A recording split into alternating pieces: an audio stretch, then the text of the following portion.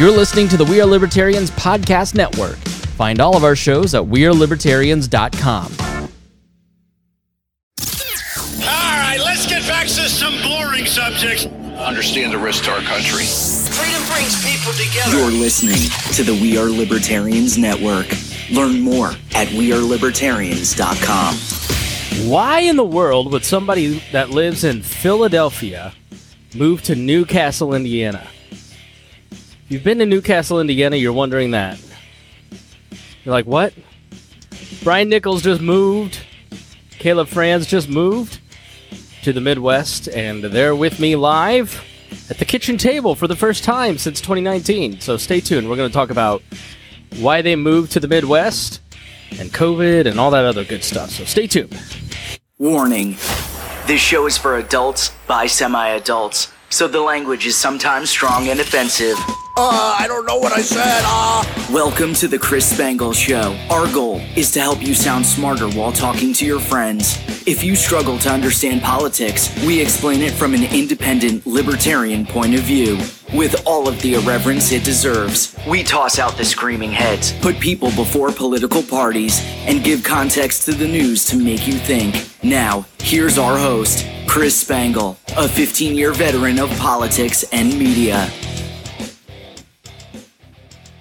Many of us have those stubborn pounds that seem impossible to lose, no matter how good we eat or how hard we work out. My solution is PlushCare.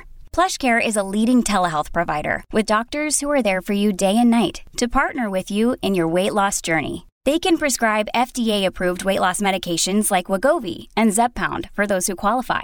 Plus, they accept most insurance plans. To get started, visit plushcare.com/weightloss. That's plushcare.com/weightloss. Hey, everybody. Welcome to the program. It is great to be with you. Thank you for joining us here today. Going to be talking to Brian Nichols of The Brian Nichols Show and Caleb Franz of Profiles on Liberty. Both of them here on the We Are Libertarians Podcast Network. Excuse me. Before we start, we always thank our patrons. They're the reason that our three shows exist. And we want to especially thank our $100 a month members, John Pasilo, Lars Nordskog, Jake Edel, Matthew Durbin, Ryan Hold, Christy Avery, and Jason Doolittle. Brian Nichols, like I said in the open, just moved from Philadelphia, and Caleb just moved from Dallas to Louisville.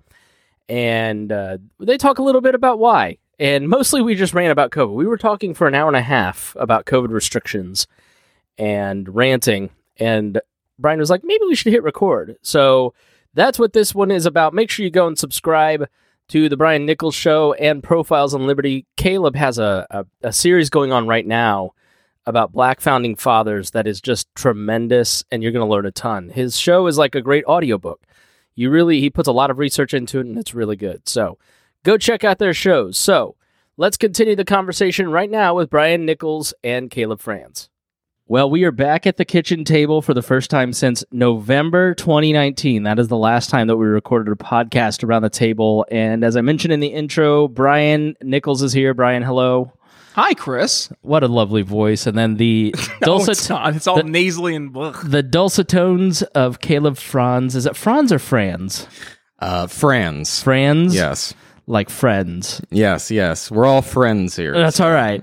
I like Franz, though. Can we change it? You can do whatever you want. Okay, all right. The Southern Isles. Yeah.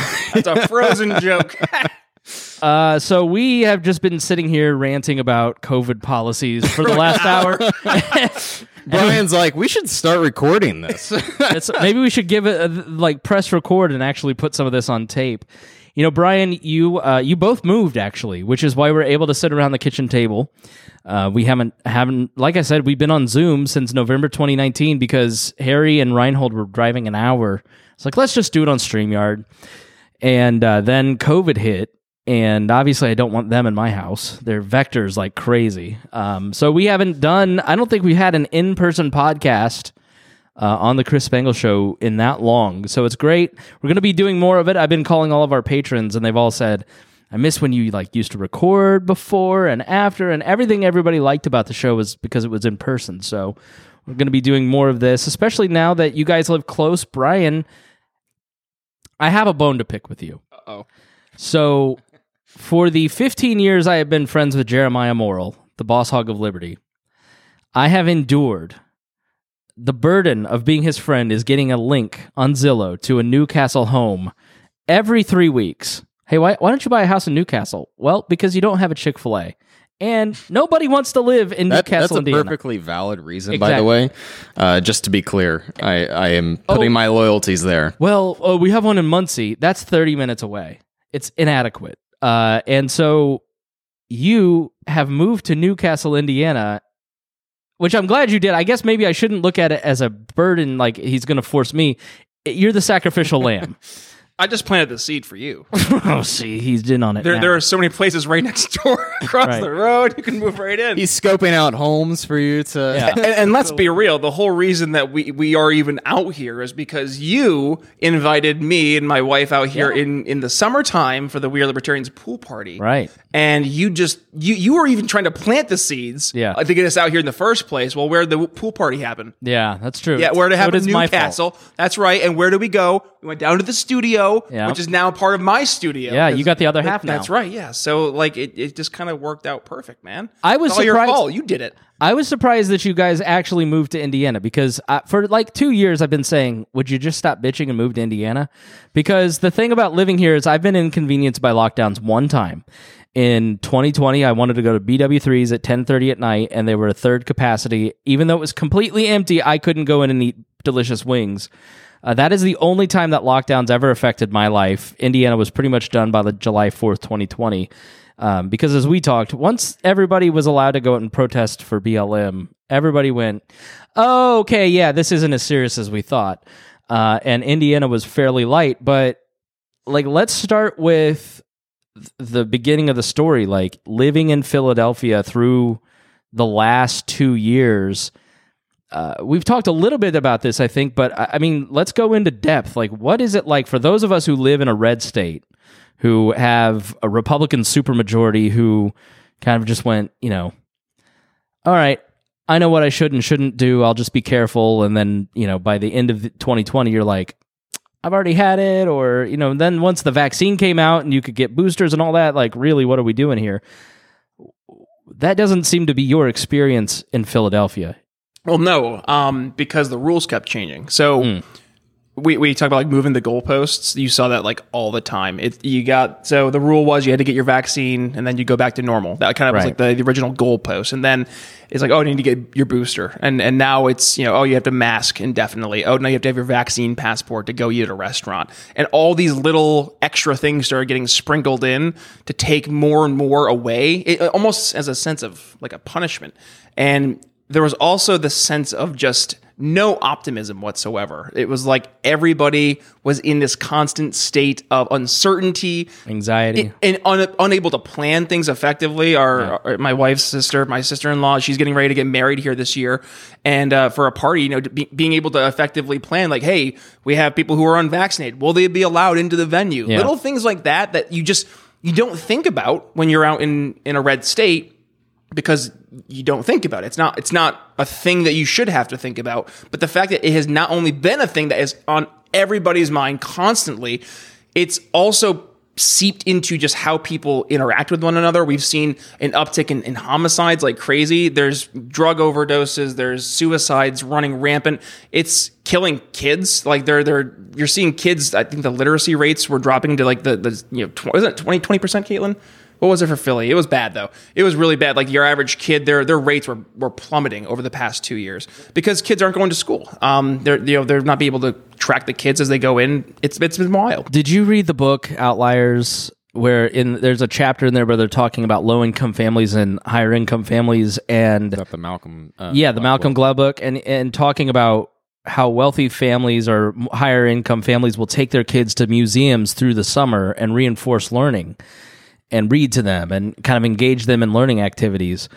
And then lower income families, the parents have to work and they can't necessarily afford to take the time to take them to museums or to read to them. They're kind of on a survival mode. And so the beginning of the year tests for lower income kids are always less than the higher income kids.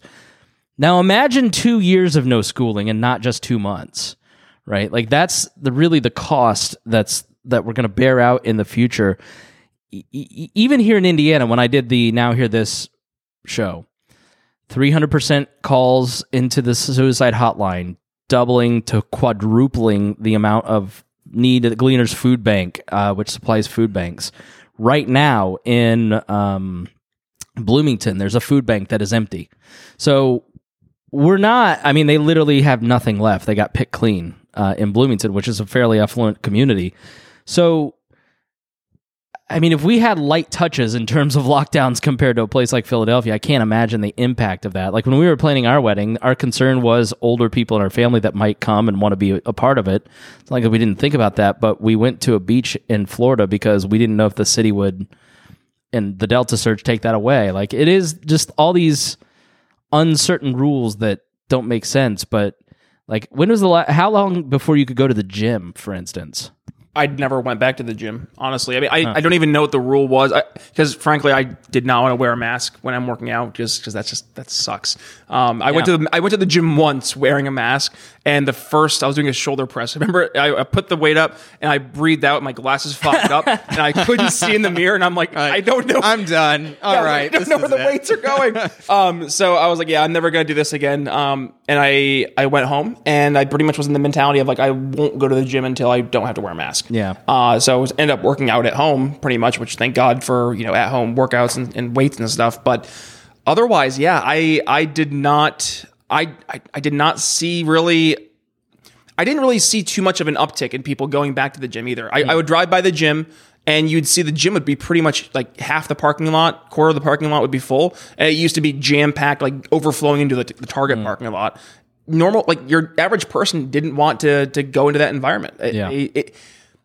And we saw a direct difference between the way that people would approach the policy and then the way the politicians would approach the policy based on what they thought people would want versus like what the actual person wanted. Right. And that's, we were talking about beforehand, how we really saw that show with Jack Ciattarelli over in New Jersey. He was the guy who ran against Phil Murphy. Yeah. Yeah, her boy, that's right.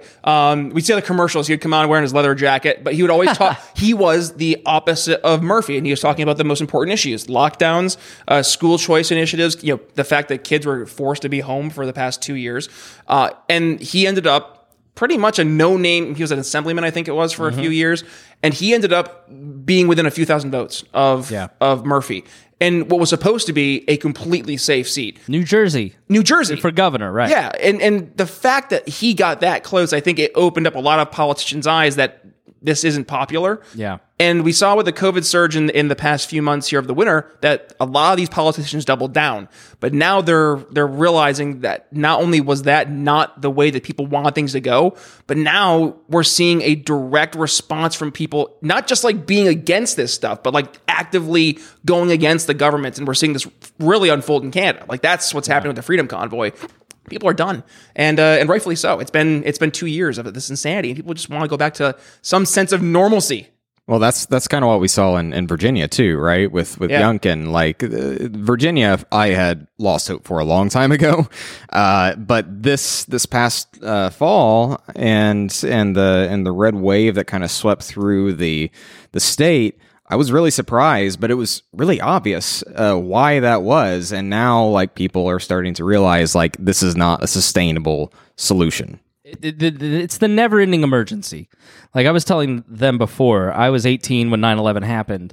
So I lived through Iraq and the build-up to that war, and everything we're experiencing now is exactly what we experienced then, except you flip-flop sides. Like the predominant cultural influence was the Republican administration. The culture was conservative. They punished people like Neil Young and the Dixie Chicks and people who spoke out against the war, which was a very small minority of people in the beginning, and then it snowballed, and then Ron Paul capitalized on it, and that's how many of us kind of heard non-interventionism in the libertarian world for the first time. But Democrats had kind of been holding that post. I'd say grassroots Democrats. People like Joe Biden were for the war. And I voted for it before I voted against it, as John Kerry said in 2004. And now it's just so interesting to see people like Neil Young, who were like victims of being silenced, being on the opposite side of that kind of stuff. But the never-ending emergency of Iraq, look at all that led to. Not just the debt, the domestic spying program, the division in our culture that sprouted the seeds of now. And I think people, maybe there is an awareness, and I see it in the left-leaning people that I talk to in the pat-down, like, I'm ready to go back to normal. Like, why is everybody more afraid? We've got boosters. What are you doing? You know, why is, like, we went to the Y the other day, and it's a big Y downtown, and the only people required to wear masks are the 3 to 8-year-olds in the Play and Learn. And you walk in, and it's 20 kids under 3. They're all sick, not wearing masks. And then they force our kid to wear a mask. They didn't have any because they had run out of masks, 3 boxes of 500 in a week. Do that math. And then she's getting put in timeout because she's doing the normal thing, which is taking the mask off, right? But then you walk out in the building, and 98% of the adults are not wearing a mask. So what's the point? What's the medical reason that you're putting a toddler in timeout for taking off a mask? What's the point?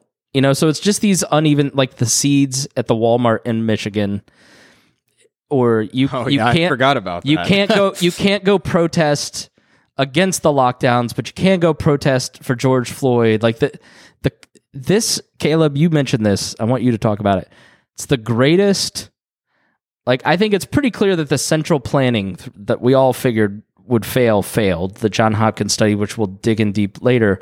It's like the vaccines were the only thing that mostly worked. Our best laid plans didn't happen. I think also a lot of people mistakenly, reasonably to some degree at the beginning, but mistakenly judge the intentions of the people implementing these policies as altruistic or good, and that has very much proven to be not the case. I'm not saying that, you know, those intentions weren't ever there, but it's very clear that, like, they got a taste of power, and they didn't want to give it up.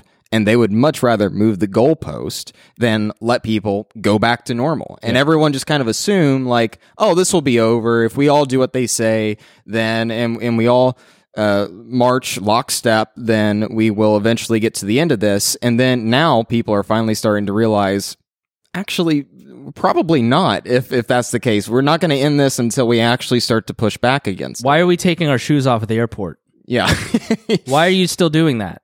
Because once the government takes a power, they don't give it back. Yep. And so, you know, I've really tried to push my audience, which is center right, center left, to like realize what you do now in Philadelphia with vaccine passports. You know, you see somebody talking the other day about, you know, we need an AIDS vaccine. It was Harry, Prince Harry. Well, now you better get that, or you're not going to go see the Documents of Freedom in Philadelphia, or you better get your flu shot because flu-rona exists, right? Like, it's only going to continue to expand until people stand up and say no. And Austin Peterson thought it was funny when I shared it, but he was the only one that got it, because in April of 2020, I just posted, you can open your business if you're not a pussy. People thought I was joking, but like, I'm serious. If you don't do it now, it's only going to continue to expand. Justin Trudeau is showing you that it is about obedience. You need to obey me. It doesn't matter that 83% of America is vaccinated. We've realistically reached herd immunity. You need to obey. And that is what it is about. Well, it's so clear that it's about obedience, too, because when you have a lot of these cities, which fortunately I think they're starting to realize, like, they don't have as much power in this situation as they thought they did. But with the Vaxports, it's so obvious that it's just about obedience, because like Washington, D.C., for example, when they implemented theirs, they were very clear that a negative COVID test is not a good excuse to not have a vaccine passport. And it's like, well, what's the point? Like, is the purpose of this to make sure you're not spreading the virus? Right. Because a negative COVID test would do that just as much as a vaccine passport. So it should be either or under that line of thinking. But it's about like making sure that you are doing what the state says that they want you to do. Yeah. Isn't it funny how the experts that were always propped up to were the state experts? It was never anybody outside the apparatus. If you brought up anybody who brought up anything in terms of the main narrative, then they were labeled as a quack, a conspiracy theorist, and they were pushed either pushed to the side, or they were either banned on social media. So we see that there has been, also to Caleb's point, a consolidation more towards this. You can only trust the government narrative, and we even see this go into the foreign policy here. Yeah, with Ukraine. Yeah, Richard Engel tweets out last night that they have that Putin, they have some document and that a Defense Department spokesperson says X, Y, and Z. Didn't give the name. And we're just supposed to trust this journalist who is verifying information through the government. Right. That is what journalism is now. It is going to a government authority to validate the piece of information, not Cy Hirsch going and investigating the My Lai massacres and Power is covering things up. It's backwards. And you're seeing it with Ukraine. Like, Ukrainians are going, please stop talking, Joe Biden. You're making it worse. Yeah, exactly. Like, you're not helping the situation. If they invade, it's probably going to be because, like, all of the international community is provoking him to actually invade. And that just is completely falling on daft ears. It's literally the meme where the two people are fighting with crabs, and then there's a crowd of people around them. Yeah. Like, our government is the crowd in Ukraine. Yes, I mean, so what is the psychology of the people that you meet in Philadelphia?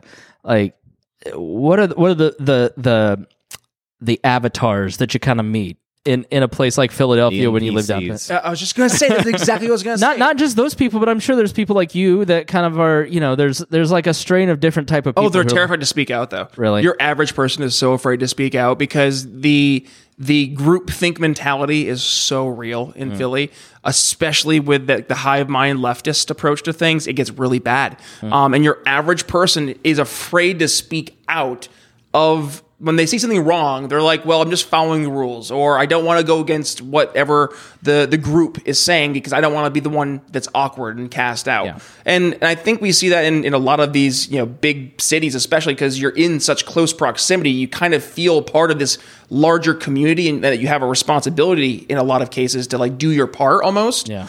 But there comes a point where you see this push more towards this collective mentality of we're all in this together, right? And that has now permeated even beyond what it was originally pushed for, the narrative of the past 2 years. And it's like in any initiative, it's like, oh, we're doing an anti-gun campaign because if it saves one life, because we're all in this together. It's like that, and that mentality has gone into other areas as well. And are things getting better? No. And that right there is where we're seeing more people leave those cities because they're so tired of seeing their tax dollars not going to making things better, but actually things are getting like substantially worse in some of these cities. Substantially worse, yeah. I talked to one of our patrons last night from Portland, and they're the people there are up in arms over this new tax that are supposed to help the homeless, and it's going to everything but, like road taxes here don't go to roads. They go to anything else. They go to help cops. They go to help firefighters. It doesn't go to roads here. People want to be nice. It's like, people will wear a mask to your business if you ask them to. They'll be nice. But there comes a point when, like, we're reaching that point pretty quickly where the middle of the extremes is going, I'm done being nice. Well, there has to be rationality, too. Like, right. So we talk about this in the world of sales where people make decisions based on emotions, but then they have to rationalize that with logic afterwards. Yeah. And that's why it's so important when you're going through the sales process that you identify what are the emotional triggers that are going to push somebody to make a buying decision, but then what can you give them to when they're sitting afterwards or thinking about it when they're sitting in their chair at like 11 p.m. and like thinking about like what just happened. Let me look at this. Oh really yeah, quick. Why is my toddler in a mask? Yeah, but like they want to check the features and benefits, right? They want to rationalize that decision that they made with logic and reason, and that's right there where people are at. They can't do that anymore. They see that there is no connection with the emotional fear that they feel and the tangible outcome of what these policies were promoted to have actually accomplished. Yeah. And actually, if you were to go use the Tom Woods quiz, which I do love, that compares the different charts, there is no discernible difference between those states or cities that went and enforced these different mandates versus those that didn't. You can't pick it out. And I love that quiz. Like, same with countries, too. Exactly, yes. People or the countries and the cities and the states who had strict lockdowns, had spikes, the cities and countries and states that had very little to no lockdowns also had spikes, and they also went down. There was no correlation between like, let's lock down so that way we can make sure that people stop getting sick, because people got sick regardless. It just ran its natural course, and now we're finally getting to a variant of COVID that is by all measures that we can tell at this point, a very mild variant that may like bring about the end of COVID much more than any of the measures that the government tried to put together. Which we kind of knew was going to happen. Well, yeah, anyone with any sort of like logic in their brain would just know that, like, the things that we were taught about how viruses and immune systems work in grade school still apply, and it's happening today. All you had to do was just do a little bit of research at the beginning. You know, like John Campbell, I've mentioned his YouTube channel. I watched him, religiously the first couple months, and he's like, all right, if you're over 65, you really need to be cautious, maybe be careful, wait for the vaccine, wait for this or that, but if you're 22, you're going to be fine. You're going to be, and so if you did some research in the beginning, you were okay.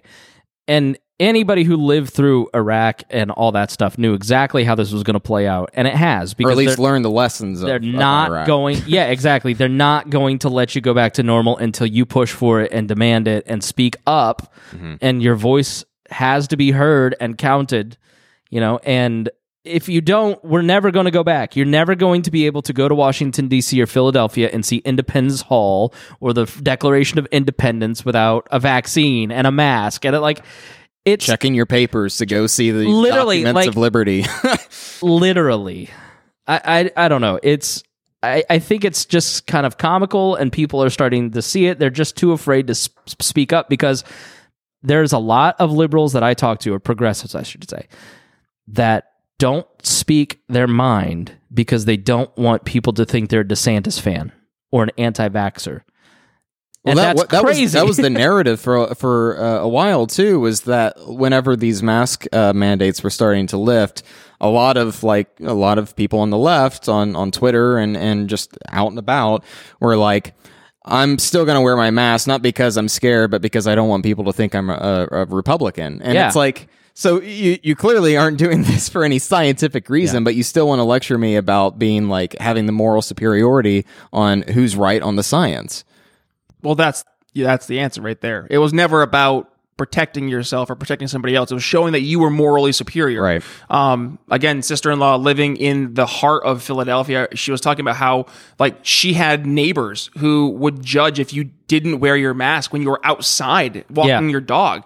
And it's like, who does that? What kind of person does that? And it goes into the morally superior mentality. I'm doing this. Why aren't you? Yeah, because it's what we were talking about, I think before we started this, was it's become a religious cult. Yes. You've sinned if you don't have your mask on, or if you catch COVID, you clearly are doing that because it's like a punishment. Well, and that's why you see also the uptick in the articles of, the unvaccinated person who died, it's always the laugh reaction or the or exactly. you didn't do anything wrong if you have COVID, don't be ashamed. Yeah. And then the other part that just drives me crazy is if the narrative of the person got COVID, but if I didn't have my vaccine, it would have been a lot worse too. It's like, no, everybody's going to get Omicron. It's pretty much going to be the same outcome because Omicron's a pretty mild disease. I mean, as Bill Gates said, sadly, it's like a vaccine. Yeah, right. That was dude, great. Bill, saying the quiet part out loud. I'm not on their team about you, Bill, but man, that was not a good slip, buddy.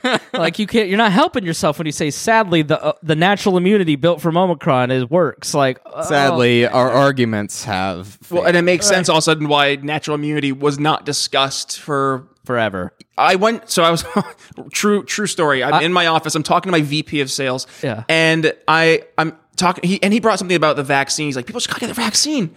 I said, well, what if somebody had natural immunity because they got it before? And he looked at me like 100% honestly, like, what's that?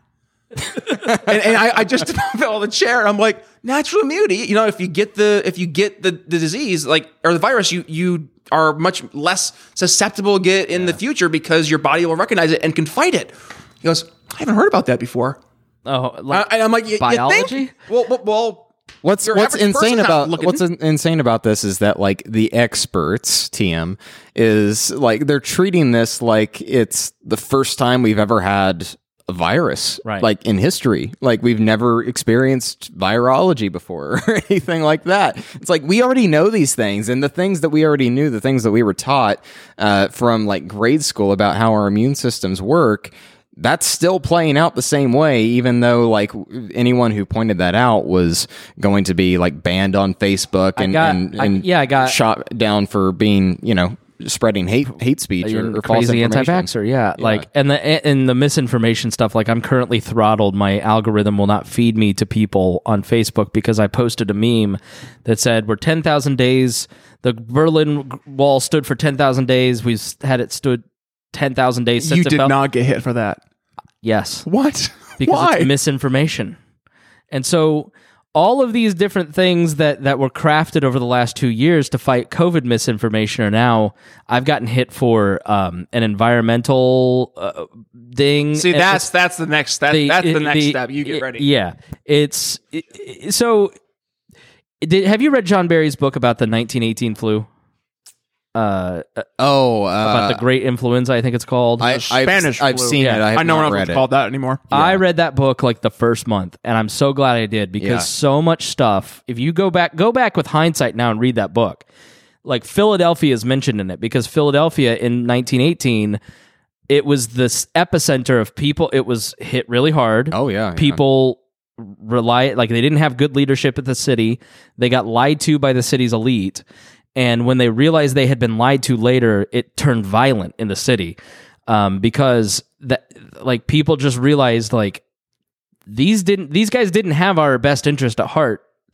And you've seen so much like the Anti-Mask League of San Francisco that has come out of it. Like you've watched history repeat itself, and you had 3 big waves, and then it just kind of went away. And every effort that they made in that period to like try and calm it didn't work. Like you just had to let the virus burn through and run its course.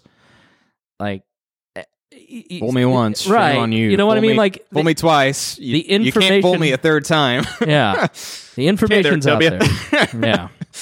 Does it not speak though to the absolute arrogance of some of our bureaucrats and our government That they officials? can literally control a virus and control human biology and can control. And this same mentality, I know this is not where we're talking today, but this is the exact same mentality we have with climate change. And this is, I know I've not made a lot of friends because I brought on some people who have been very dissenting voices about the narrative when it comes to anthropogenic climate change, and not necessarily in terms of what we're doing, but the impact we can have.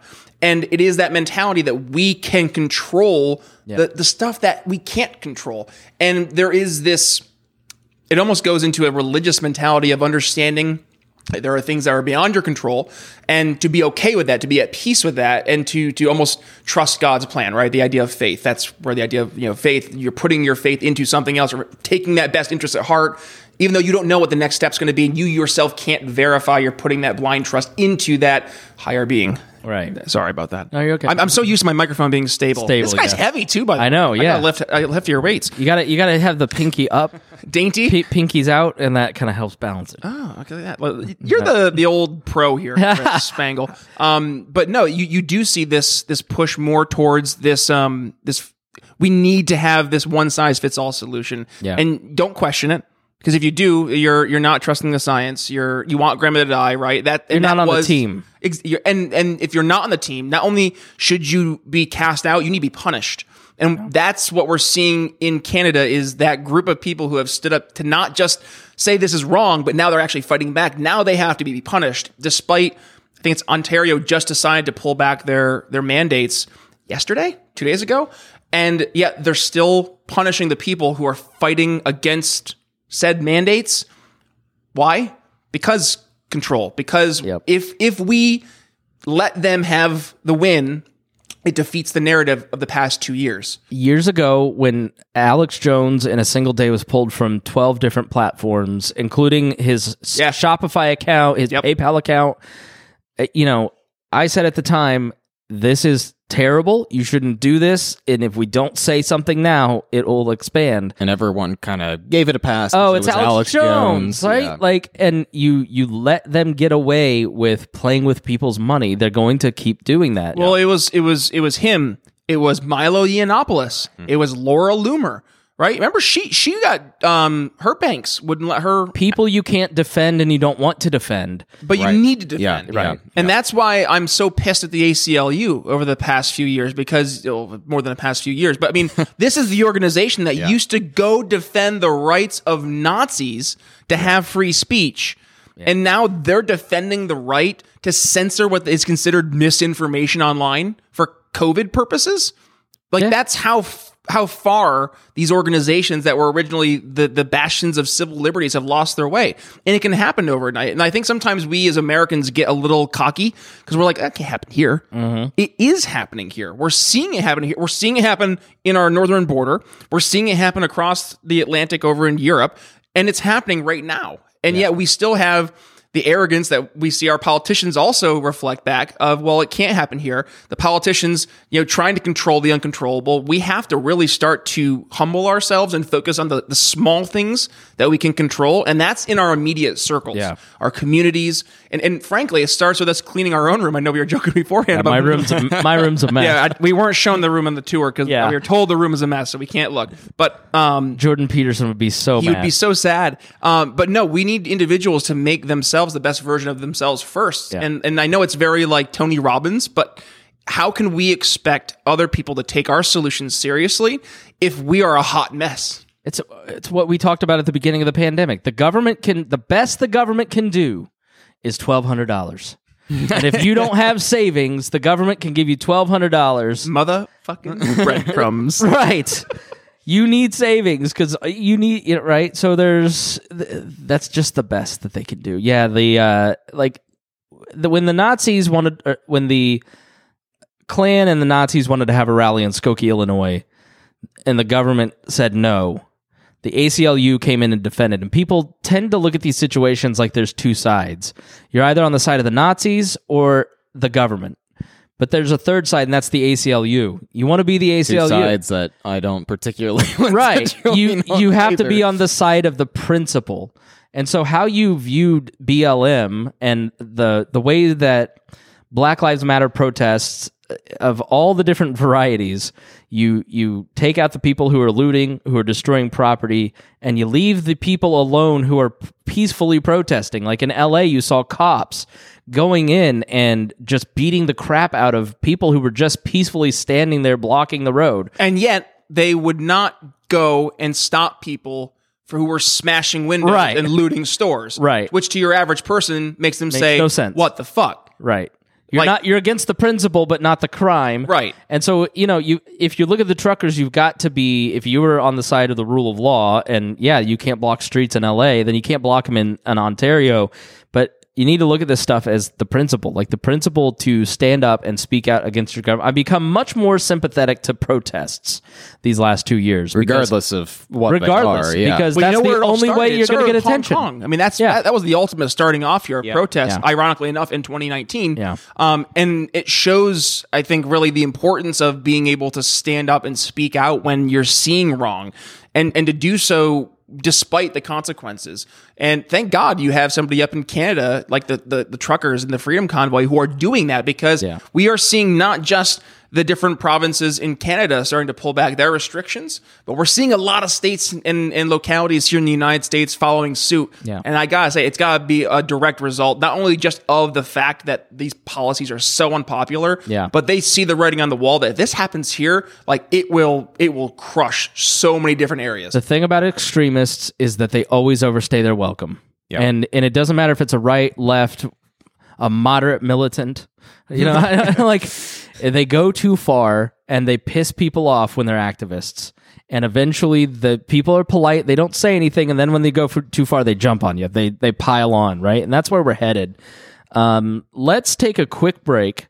And when we come back, we've identified the problem, which is that we're not in charge. So when we come back, we're going to talk about, Brian moving to Newcastle, Indiana, you moving from Dallas. We didn't even get to you. You moved from Dallas to Louisville, but you don't have like a sexy story like Brian. You just kind of moved for like life stuff, right? Yeah. To be close to family. Basically. But when we come back, we're going to talk about, where's Brian and Caleb and taking it? What are we going to do and all that good stuff. So stay tuned.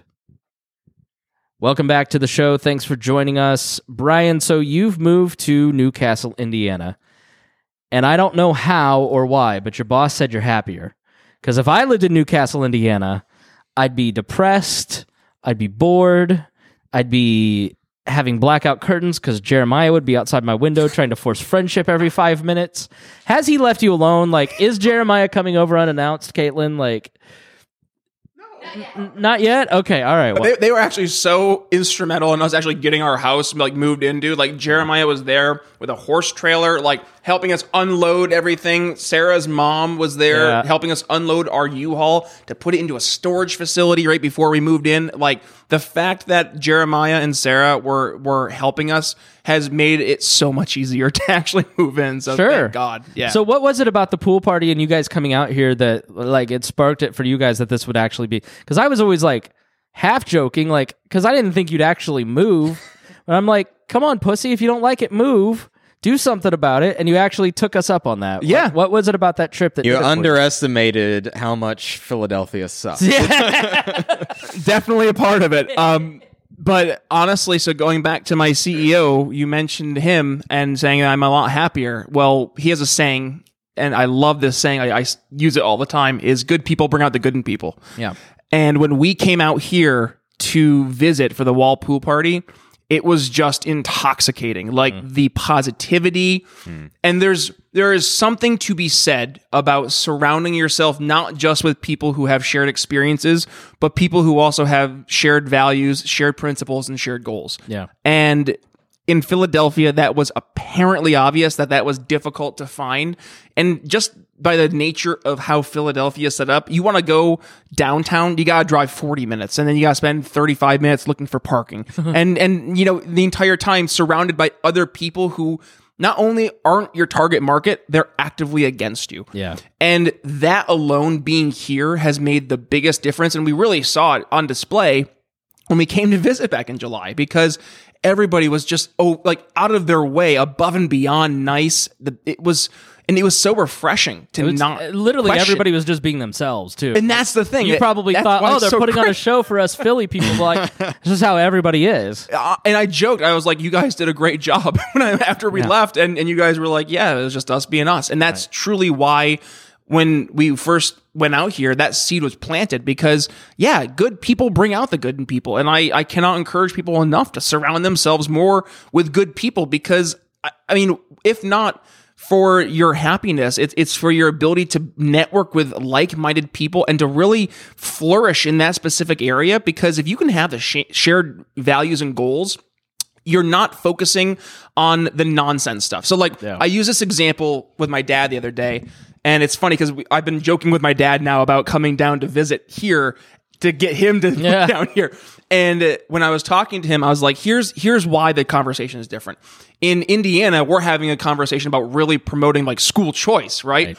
Whereas in New York, you're fighting to get your Second Amendment rights back with the stupid New York SAFE Act. Like there is a difference in having to constantly play defense and to actually be focusing on like, oh, hey, we're getting real tangible steps on getting things really better versus just like always having to fight back and play defense and having to respond to narratives versus you're the one out there actually setting the narrative and having success getting things like installed and implemented. So it's been awesome. One of the things about Indiana that has made Indiana and Indianapolis special is that everybody gets along. And I think that like a lot of hardcore libertarians will go, that's horrible, why would you do that? But the fact that like Mark Rutherford goes, the fun in that? Right. Come on. I can't be a social misfit to people if I'm, like it's libertarians, Republicans, and Democrats. Like it started with the city committee. Now, a lot of this came with some big spending projects, but it did make the city livable. I will give them that. You heard us talk about it with Rob Kendall and that vibe. That's the bad part of it. The good part is like school choice, for example. The mayor, the Democratic mayor in 2004, I think it was, introduced charter schools to Indianapolis. And that's because Democrats, Republicans, independents, everybody got together every Thursday morning for breakfast and said, what do we want Indianapolis to be? What do we want to turn it into? And political parties came second. It was the shared values, the shared goals of we all want kids to get a good education. Because if we get them a good education, they're going to have more prosperity. We're going to have the poor black areas. If they have good education, they're going to have more opportunity. And so, the values of educating children coming first meant that the mission for Democrats, Republicans, Libertarians, Independents turn into school choice on a statewide scale. My sister is sending her kids to IPS. Like would you send your kids to the Philadelphia school system, or would you want to go to a private school or a township school or somewhere else, right? We want to send our kids to IPS because it's a great education, right? Like, well, we want to homeschool, but we may not have some choices there. You said you hate sales, but right there, you don't hate sales, because sales is nothing more than like building real solutions. Yeah. And that's where people are looking for politics. And this is the unfortunate reality, is that we see politics as a means to get, in too many cases, our principles into action. Yeah. Whereas your average person is looking at politics as a means to solve problems that they see. So if we can start to solve those problems even outside of the political infrastructure, just by the very nature of building these solutions in the private sector, then they are no longer the conversations that are making their way to the ballot box, but rather it's the larger conversations, right? It's about, now we're talking about changing the conversation towards funding students versus funding systems. Right. And then you're not having to constantly play catch up every single time that something bad happens. You have to like start over from square one. It's you're building on the shared success, right, almost. When you look at Dion on the pat down, Dion is a Bernie Sanders socialist. And I am a right-leaning libertarian too. And I love Dion. And Dion and I have taught each other a lot. He's taught me a lot, at least.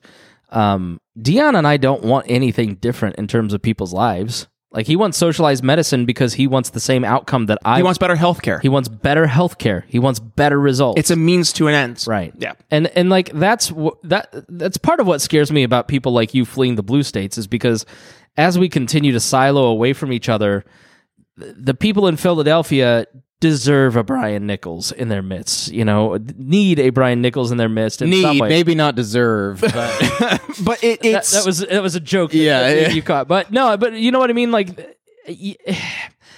do you think that the people fleeing blue states drives our polarization more because people go listen, like I said last week, to the Joe Rogan episode about the N-word with me, Deanna, Miss Pat. I used to think that you shouldn't say the N-word because you get in trouble for it. And you don't want to suffer consequences. Now I don't say it because I love my black friends and I know how that affects them. I have empathy for them. I want to honor my friends, right? Like, that's a totally different psychological shift.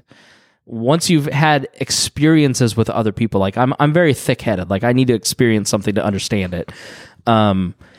So does it concern you that you guys that like you're fleeing blue states like Philadelphia and Texas? Do you I guess I would answer that with a question. Do you see that with are you resentful if you go to Target over Walmart?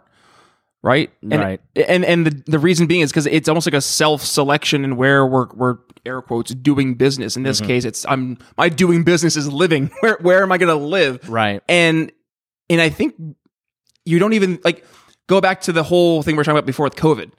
Your context of COVID out here was so different than mine. Way different. Right? Because you didn't have to even think about that. But my context of like the right wing and how crazy some of those people are is probably different than yours. Absolutely. Because I'm like, no, these guys are like really not good.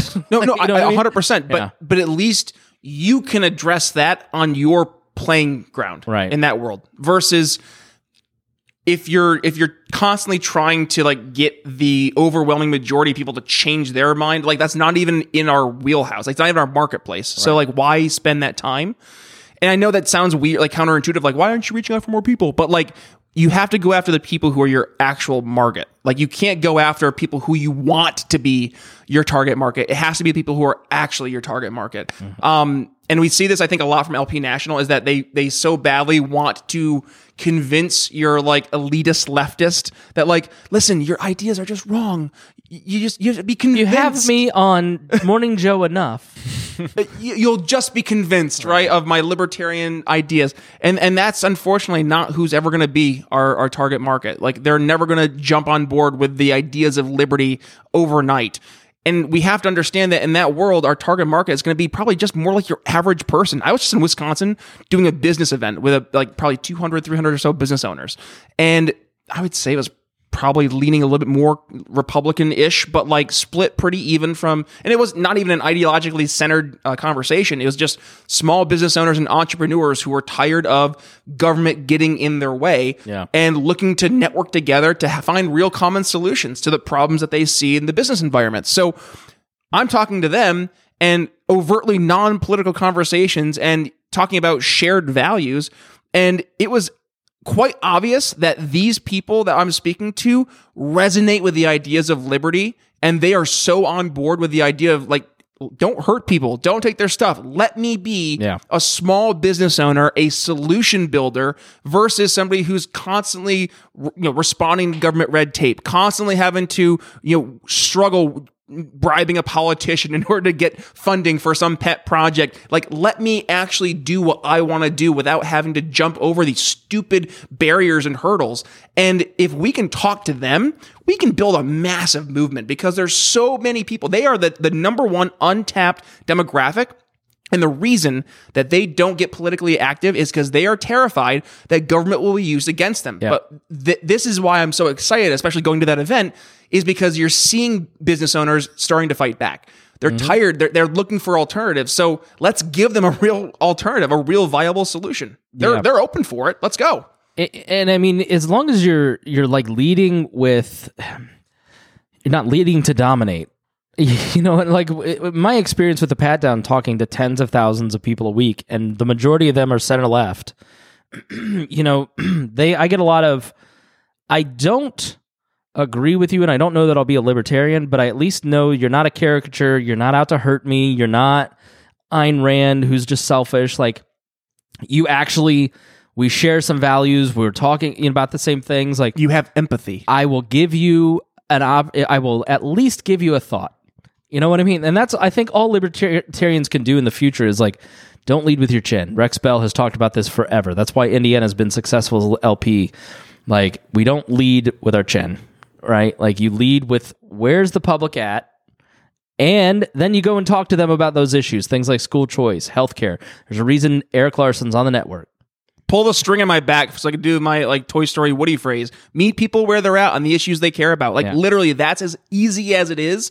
And yet we overcomplicate it all the time because we have this very pretty and beautiful philosophy that we so badly want other people to also appreciate. And we lead with that, whereas we fail to understand that that's not what people like about us. They like what that does for them. Libertarians love the systems. Yes. They love the systems, and they forget about the principles. The messiness of life and the messiness of the public conversation.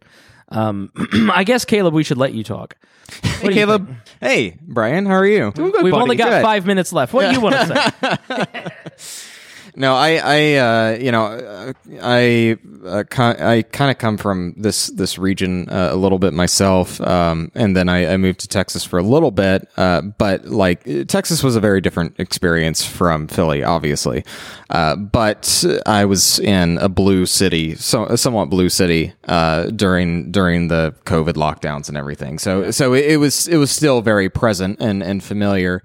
And a lot of the things that had honestly nothing to do with COVID, I think that we shared in like frustrations, as far as just like, I found myself getting very like anxious, and I had a lot of anxiety because there was just so much going on, and a lot of people who want to tell me what to do is suddenly very present in my life. Whereas like I'm someone who really appreciates the community aspect, but I also appreciate being kind of left alone. So Kentucky for me was sort of a natural next step.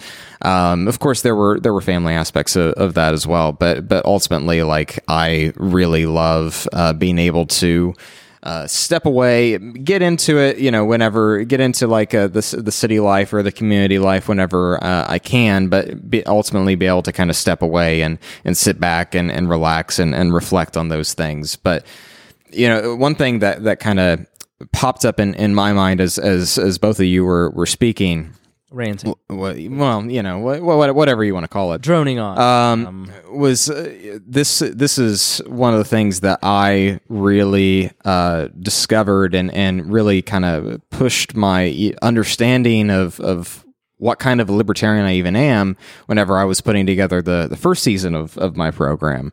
And Chris, you and I had spoke about this a little bit in the fall about the Benjamin Franklin episode that I put together, and basically this was kind of his like lightning in a bottle quality of like what he discovered like true liberty means, and it means getting the people in your community to have skin in the game, basically. Like, you can't expect everyone to automatically agree with you. You have to be involved with them in their lives. And as much as I would love to, you know, go back into into a rural home with no neighbors for 20 miles or whatever, that sounds lovely. But the fact of the matter is that unless I get my neighbor to understand the importance of liberty, and a lot of that is going to come down to just getting them to know me and getting them to know who I am and understand that I'm not just out to get them. I don't just like want to strip them of their health care or strip them of like of public education or something like that. And it's reality is I just want the best for them, and to be able to empower them with that sense of community is going to be the best shot that any libertarian will ever have to advance these causes. Yeah, I mean, one thing that we really try hard at the We Are Libertarians podcast network is to drive you to engage with your community. Humanize the people that you don't agree with. So you'll be humanized to them. You'll see that you have things in common, and that your differences aren't as far apart as the media makes it seem. In some ways, we're anti-media, we're anti-political, because we're trying to just get you to engage for change. Like, get out there and talk to people. Because the Pat Down and the Leaders and Legends podcast have been so transformational for me over the last 3 years, because I'm put in a position where I'm talking to two groups of people that I haven't spent my life around. Largely a Democratic audience. You guys thought I was going to say black, but that's true too. But I mean largely liberal people. And then with Robert going and talking to the political establishment of my city that I railed against as a libertarian for 10 years. And you sit across from somebody that has a project that costs tens of millions of dollars, and you don't see that person as evil anymore. When you hear their rationale, you go, oh man, this person thought that they were doing a good thing. And in some ways, there are some benefits. They just don't understand the long-term costs of their decision-making, because their vanity wanted this one project. But then when you look at the whole picture, you go, that one project isn't just one project, it's a debt that has to be paid back, right? But they then have a contact in me that then can hear a different perspective. And when we're out there talking to people, talking in our communities, engaging with each other, we're going to be a stronger people. And that's really what this network is about, is just really trying to encourage you, you know, to understand our heritage and where, you know, through history of modern politics and Profiles on Liberty, how hard fought it was to get to where we're at, to have the prosperity that we have. The Chris Spangle Show, to engage in your community, to understand the issues so you sound informed, and trying to be anti-propaganda. Brian out there, how to sell yourself, how to sell our ideas, how to talk to people. Hody, how to have modeled for you disagreements. Hody's show is modeling disagreements amongst people. How do you have these contentious arguments in a way that is, you know, which I don't know why he started with Chris Galt. That was a stupid decision, but he only lasted 2 episodes. You know, we're not a network that is trying to just interview libertarians about being libertarian. And then that's not a knock on those guys. You can sit and talk libertarian philosophy all day long, but the We're Libertarians podcast network is about giving you talent and skills and information that help you to engage in your community. So to both of you guys, I want to say thank you for being a part of the network. It's so great to have you close. You know, you're 2 hours away now, you're an hour away, and we're going to start doing a lot more stuff in person, start coming up with a lot more ways that we can engage, get back to maybe some live shows at some point, and just do more stuff now that everybody's kind of ready to get back to real life. So anything you guys want to finish up with, we'll give Caleb we'll give you the last word, actually. Brian, you go, anything you want to say, anything you want to promote, Do you have the ability to promote yourself, please? I can try. Let's see. You can find me over at BrianNicholsShow.com. No, BrianNicholsShow.com. So I was doing 7 days a week. Just with the move, it's been crazy trying to keep up. So destroys your life. Yeah, well, we're going to get back into the swing of things now that I'm actually like getting my routine in order, which has been like the past month of just getting recalibrated. It's been like relearning how to ride a bike almost. So we're getting there. So all the things that went in the right places over here don't go in the right places, and now I don't have a droid for this. It's maddening. I had to build my desk again. It was a whole thing.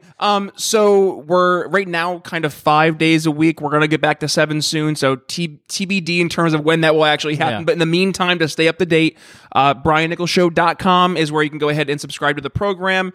We also have our morning sales huddle, which is 5 days a week. I am sending out a morning email to my subscription list of ballpark, I think like 250 or so people who have signed up. And what it is more or less one-on-one sales coaching I used to do with my sales team back when I led a sales team out in the Northeast.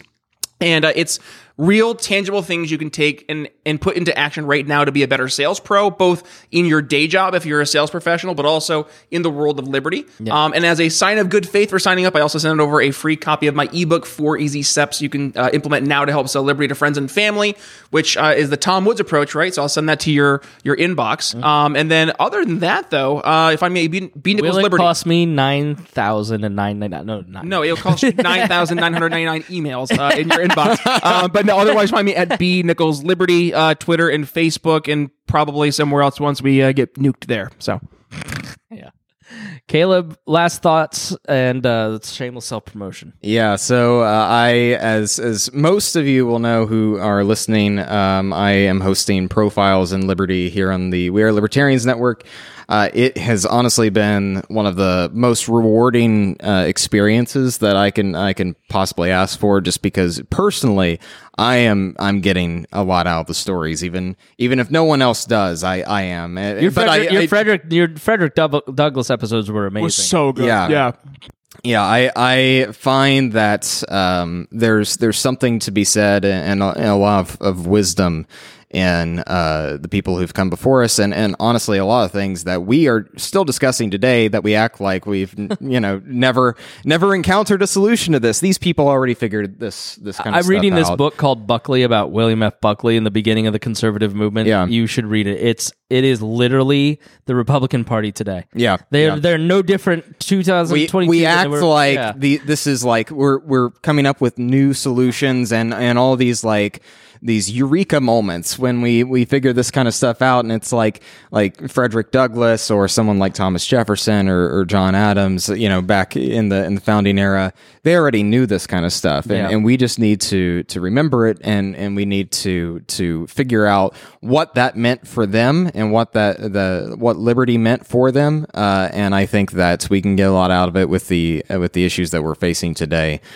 So currently, Profiles in Liberty is running through Season 2. It is about halfway through right now. There is going to be 4 episodes a month. So for 2 months is the season. So eight episodes a season. And then I'm about to get started writing the scripts for Season 3, which I am incredibly excited. I'm not quite ready to talk about the theme there, but it's going to be a lot of fun. You put a lot of work into it. I mean, it's a Dan Carlin effort. Carlin light. I won't, but you can tell that you read a lot. You put a lot of perspectives into it, and it's like Dan Carlin light because it's not like 4 hours long. Right, exactly. Yeah. It's not that much research. Yeah. Well, I mean, it's a lot. It's like it consumes a lot of my free time. Honestly, but it's the kind of stuff that I really do enjoy spending a lot of time doing, because as I mentioned, I'm getting a lot out of these stories, and I'm hoping that other people do too. But if nothing else, it's enriching me, and it's kind of enlightening my understanding of the world around me and the world that has been shaped throughout history around me. So I would highly encourage you all to go check it out. We have I think 12 episodes out right now total between the 2 seasons. I'm gonna have 2 seasons this month, or excuse me, this year to come out, Season 2 and Season 3. So there's a lot of great content coming down the pipes. Sweet. All right. Well, thank you guys for being here. And thank you to listening to the Chris Spangle Show. Oh, It's he had a stroke. Oh, Yeah. no. Poor Chris. We'll wrap things up. Don't worry, folks. Brian Nichols here on We Are Libertarians. Have a good one. All right. See y'all later.